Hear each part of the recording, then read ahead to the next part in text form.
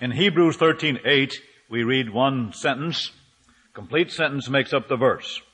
Jesus Christ, the same yesterday and today and forever. Amen. Now, if Jesus Christ is the same yesterday, today, and forever, then the teachings of Jesus must also be changeless. Right. If he was with God in the beginning, and if without him was nothing made that was made, we have there the beginning of things as we know them, the beginnings of this world, the creation of God. And if he is the beginning and the end, if he's the same yesterday, today, and forever, and if it's true that the Scriptures say, I am thy God, and I change not, if all of these things are true, then it necessarily follows that we are able to partake of something that changes not, that doesn't vary, that is the same for everyone, for the past age and for today and for tomorrow. The gospel of Jesus Christ is the answer, has been, is, and will be. Amen. Very simply put, but the truth nevertheless. In Jeremiah 6th chapter, verse 14, we read, they have healed also the hurt of the daughter of my people slightly, saying, peace, peace, when there is no peace. Yeah. Were they ashamed when they had committed abomination? Nay, they were not at all ashamed. Neither could they blush. Therefore they shall fall among them that fall. At the time that I visit them, they shall be cast down, saith the Lord.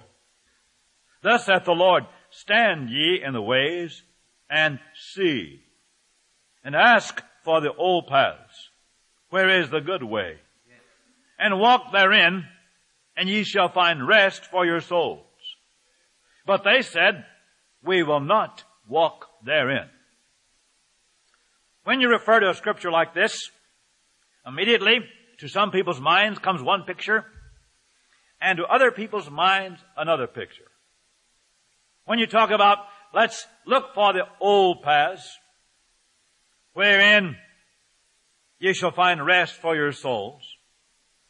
To some of us who've lived quite a long time, there might be the tendency to think about how things were in the 20s and the 30s and 40s. Even the 50s is quite a while ago. We might be likely to think about some great blessing we received sometime and always date back to that and say that is the way it was in the old days. And this is the way it ought to be today. But we may not take time to think about how did it happen to come about that day. What kind of a build-up was there for that experience you remember and always refer to as the old days? If the power of God fell and you were able to feel the Spirit of God, look back and see how it was a few hours before you were able to perceive that that was the Spirit of God. Do you think that maybe some people in the very times that you were in and going through the same experiences, do you think there were some people there that didn't perceive the same thing you felt? Could it be that some there didn't make the same rush for the altar to pray at that camp meeting you referred to and pray as you did? And they might not remember the day. You do, but they don't. You all were there, a common experience, but the memory of that is a good one because it was good for you that day. You were ripe for the occasion. You were open for God's blessing. You were ready to say yes when God spoke. And so the fire fell. The Spirit of God was present. The power of God was evident for you to feel and perceive. And so, that being the case, you opened your heart, you rejoiced, you were open and blessed because the glory of the Lord filled the place and you were one of those who got the blessing. Remember that. Remember ye those old paths. Walk therein. Do as you did in those days, that you might have that blessing. To other people, you might talk about the 1960s. To the younger people here, and they might remember how the Lord blessed in the 1960s when they had a revival, and how the fire did fall, how the Spirit of God revived their souls, how they rejoiced. To them, those were the old ways. So we aren't talking about calendar dates. We aren't talking about the mode of living. This all changes. Some people are for change's sake. That's not good. Some people are for no change's sake. That isn't good. There are some things that ought to be changed. God says so. For instance, the heart of man. God teaches us that the heart of man is evil, wicked, desperately wicked. Who can know it? God says this. God teaches us from this book that in the heart of man, in the first place, there's a degenerate, depraved nature. Now, when God tells us this, He doesn't tell us that we might feel hopeless and doomed and say, well, that's the whole human family's fate, and so I'm one of them, so I'm doomed. No. The Lord teaches us this and says, this is bad, but that ought to be changed. And He made an arrangement for that change to come about. He made it possible we might not be depraved, degenerate, sinful, and wicked. He made arrangements that we might be made righteous, clean, and holy. That's quite a change. But God, seeing that men must be changed, sent His Son, Jesus Christ, the righteous one, to die for the ungodly, that we who were sinners might be made saints. That we who were guilty might be guiltless. So, the heart of man must be changed. You must not be satisfied to say, I'm for no change's sake. I want things as they are, and I won't allow anyone to change it. Oh, you mustn't stop there. No. You must be for change when God says it ought to be changed.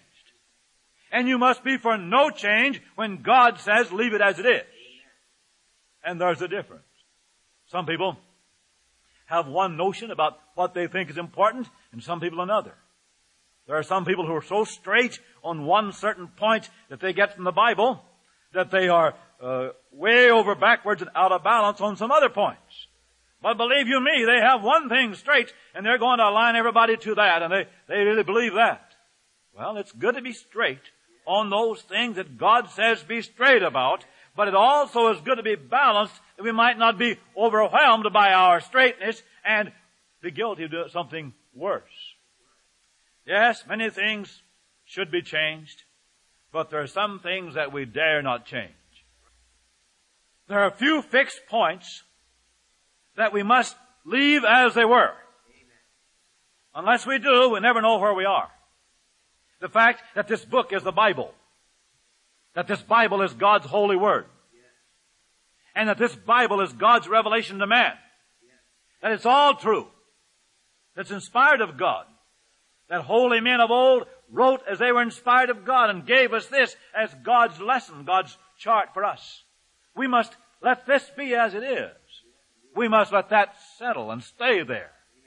For if you don't, if this is only one book among many, then how will you choose the book? Where will you find the right one? What will be your measure? If this Bible only contains the Word of God, that would infer that some of it is not the Word of God. If you accept that premise, then who's going to decide for you which is true and which isn't? Which is of God and which is not?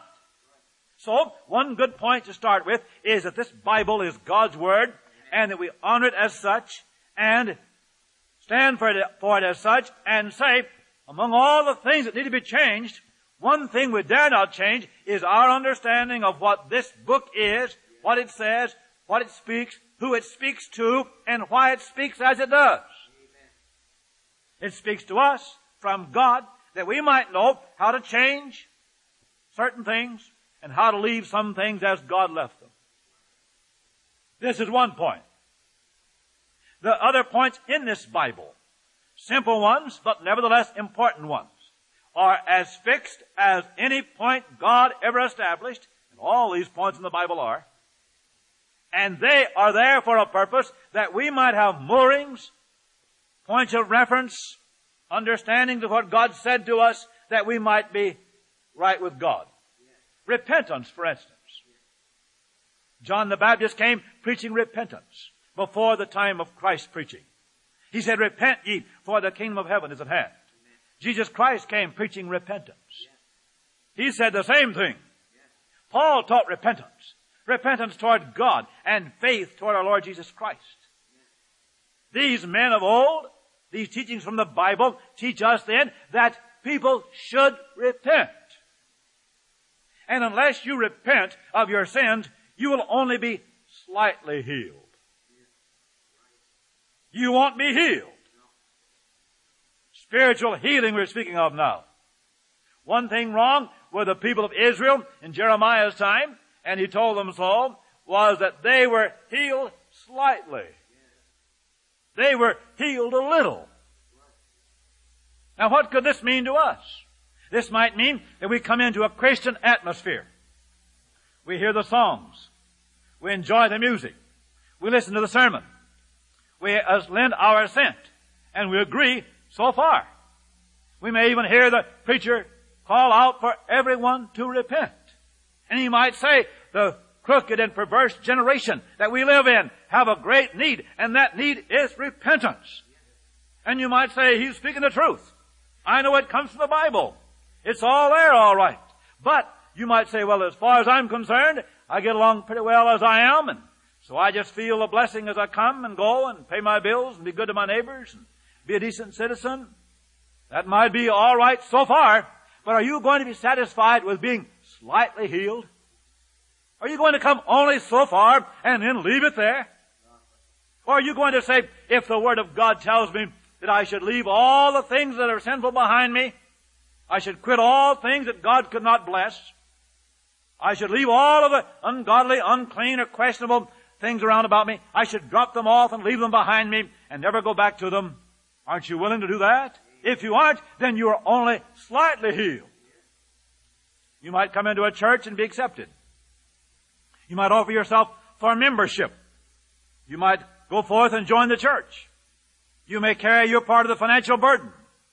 You might pay your tithes and do all of that. But nevertheless, you want to be more than slightly healed. You want to really have the victory. You want God to bless you and not to pronounce a curse upon you. You want to have the real thing and not just so-so. Not just part way. Now this is easy to do. It has been done. I have been there myself. I have already joined the church when I was a teenager. I had been through the motions. I had listened to the questions. I'd answered the questions, and I'd said yes.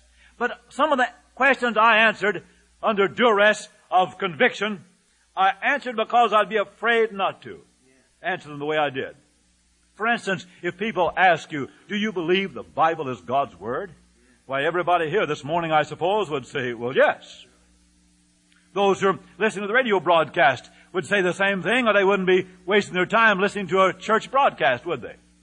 They're interested in knowing what God says, and they believe it. They believe the Bible is God's Word. But believing it with our head and really knowing it with our heart is only slightly healed.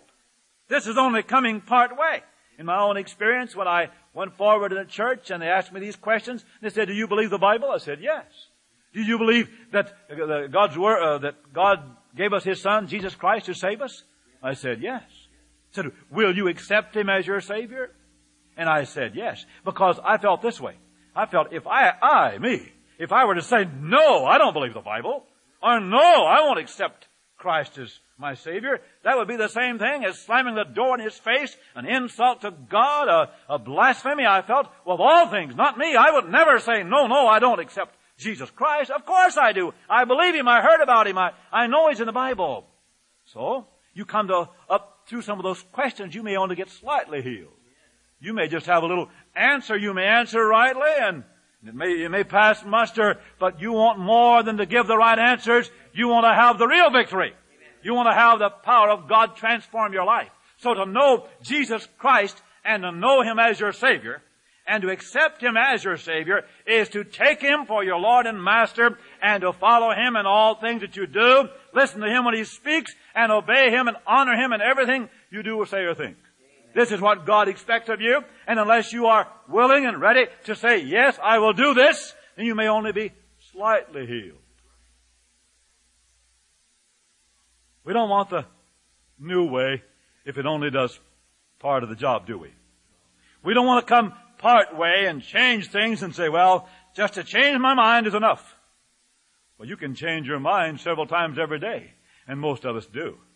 We have certain notions, we have them for a while and we soon change them. Well, even our language changes. Listen to the younger generation. They have some phrases and some words that us older people don't know what they mean, scarcely. And even they will change them from this year to next year. Ask them about some of the things they were saying 3 years ago. Well, that's old hat. That's all changed. That doesn't go anymore. So a lot of things change around about us, but God's Word hasn't changed. That call to repentance still speaks to the hearts of those who speak this language or that one. If they're this color or that color. If they lived 40 years ago or if they live this morning. If they were here when there was sawdust on this floor and when they only used this building at camp meeting time, way back there, and straw around the altars. Or if they're here now when we have hot water heat in the wintertime and air conditioning in the summer. All of this has changed all right. It's a different place. But Brother Booth testifies about having come in here as a boy. And he came in a few years ago after having been gone for years and came in and said he was surprised. He hardly knew the place. He hardly knew what goes on. Why? Because the people are different. Different people here now, a new generation. And that changes every few years. And things look different. The building was arranged differently and campground looked different around here. It looked different. But one thing he heard, the same thing, was the call of the Master. The same God who was calling young men way back there when He said no, was still calling middle-aged men when He came around now to give it a little more serious thought. He'd learned a few things by now, and he felt the call of God. So he didn't want any more of this slight healing business. He didn't want something to just make him feel better for now and going out and forget it. No. That's not what he looks for now. Now he looks for the old-time faith. Give me the old paths, he says. I may not know the faces. He wouldn't have known me. I wasn't here way back there, I guess, when he was a boy. But he wouldn't have known many of these people around here. But one thing he could recognize, and that was they still prayed. They still had an altar up here at the front where they gather and pray. And they get down and pray, and he did. And he began to pray. And he prayed then. He still prays here now. So after a while he found that things have changed, but God has changed not a bit. And the plan of God's salvation is just as real, just as up to date, and as effective for you now as it was in those good old days. Those days when you felt the fire. If you don't feel the fire today, are you going to say it's because things have changed? It doesn't make any difference really if you sit on an auditorium chair like that, or if you sit on those benches made out of long slats we used to have, does it? It doesn't make any difference if you're in a building here that's warm and comfortable and everything is arranged, or if you were somewhere where they didn't have fire to heat the building. It makes no difference really if you just face it. Oh, it's better to be comfortable. But that's not the important thing. The important thing is to listen when God speaks. And if the Lord is speaking, why not say, those things that are changing I'm not going to worry about. But the things that should not change and will not change, I'm going to adjust to them. Now if God isn't going to change His Word, and He isn't, it's the same as it has been. He spoke and it stands. Then if that isn't going to change, and if your notions have been crosswise with it, then there's only one thing to do. That's to change your notions. To line up to it and say, if God says repent, that my sins will send me to hell, then there's nothing else for me to do but to leave off those sins, quit them, and turn my back upon them, and come and face it. And if you will, God, for Christ's sake, will forgive you for what you've done. Forgive every sin you've committed. Blot them out, never to remember them against you anymore. And even God doesn't remember them in. They're all forgiven and forgotten. And how good is that? That's better than you can do. Some of the things you have done, you might never forget. You might regret the rest of your life. You might have some embarrassing thoughts when you think about certain things you did even as a sinner. Way back there years ago, I have some things I'd rather forget. Well, God's forgotten them, so I try to forget them too and not hash them over again and bring them up again and again. But nevertheless, I have that remembrance there, that memory of the fact that those things I did. So God can do better than I can. Because God can really forget and God can forgive. I would have a hard time forgiving myself, wouldn't you? Some things that you had done or nearly did, and you can see the danger of all of that. You can say, oh, why? And you hardly realize it was you. So you can hardly forgive yourself. But God forgives. So when God forgives and forgets, we have to forgive ourselves. Then if we can do that, we can forgive others too. And we have to. Because God forgives us our sins as we forgive our brother who's transgressed against us. And by the same measure, so that necessarily follows then, we'll never get forgiveness of God unless we're willing and ready to forgive those who sinned against us. Because as God forgives us, we forgive them, or else God's forgiveness doesn't cover our own sins. So let's believe that the Lord hears and answers prayer, but He hears it His way. Still the same way. If you had a grudge against someone years ago, and you couldn't get your prayers through then, they aren't going through yet. God hasn't changed a bit.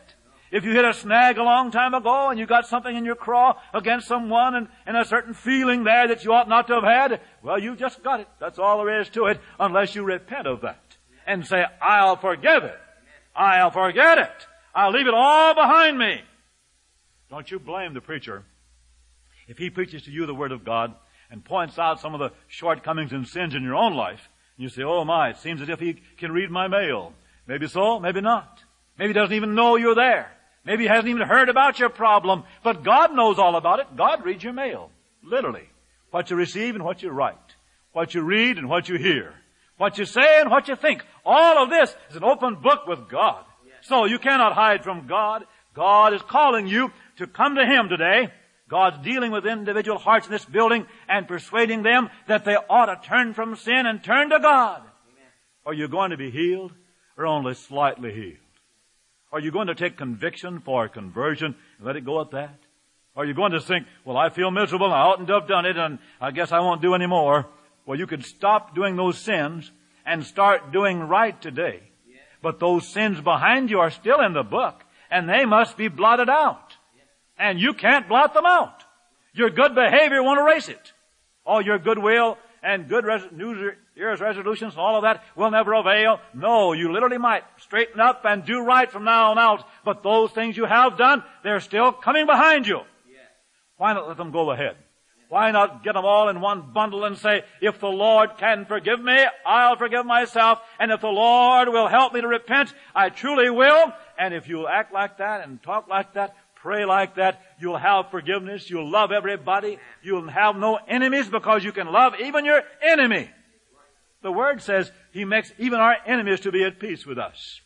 Yes, that's because God does all of this. That's the victory. That isn't slightly healed. That's healed altogether.